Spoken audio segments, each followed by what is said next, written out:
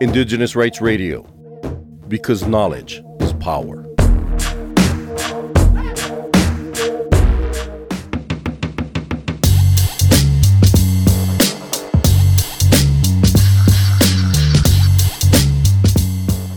The International Indigenous Peoples Forum on Climate Change, the official caucus for Indigenous peoples participating in the UNFCCC processes, which held its preparatory meeting on 5th and 6th November 2022 prior to the UNFCCC COP27, and had a discussion on a range of issues relating to climate change to come into agreement, especially on what Indigenous peoples will be negotiating for, and specific UNFCCC processes. Cultural Survival attended the preparatory meeting of the Indigenous Peoples Caucus and asked the Indigenous Peoples delegates about the main issues that they brought into the negotiating tables. I'm Grace Balawag. I'm from the Philippines. I belong to the Igorot Kankanaey ethnic group. When I left to come here and went to the capital city, there was a big typhoon or a strong storm affecting our communities. There were land erosions. There were displacement of our villages because of these flash floods. And there were some casualties when I left. And even when we went to the airport, the typhoon was really strong.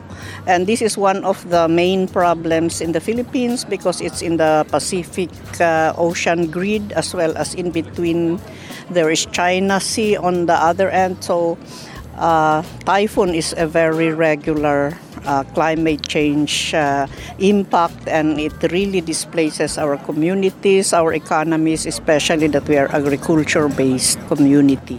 We are joining the climate justice action campaigns.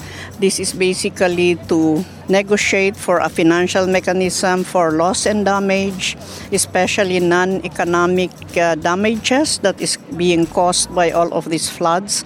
At the same time, displacement of indigenous peoples' communities because of these climate change impacts. In other parts of the world, indigenous peoples are also very much impacted on droughts.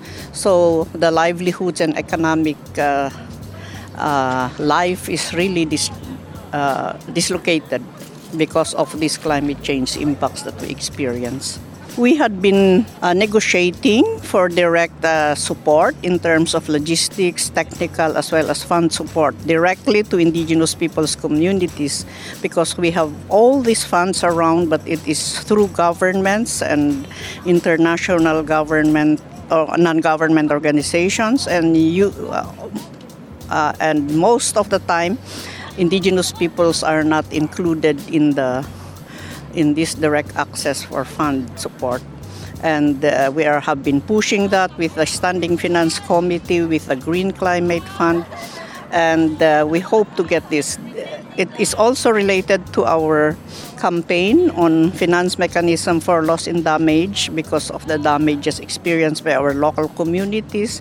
We really need direct support to restore our livelihoods and economic system. For more on Indigenous rights, visit www.cs.org/rights.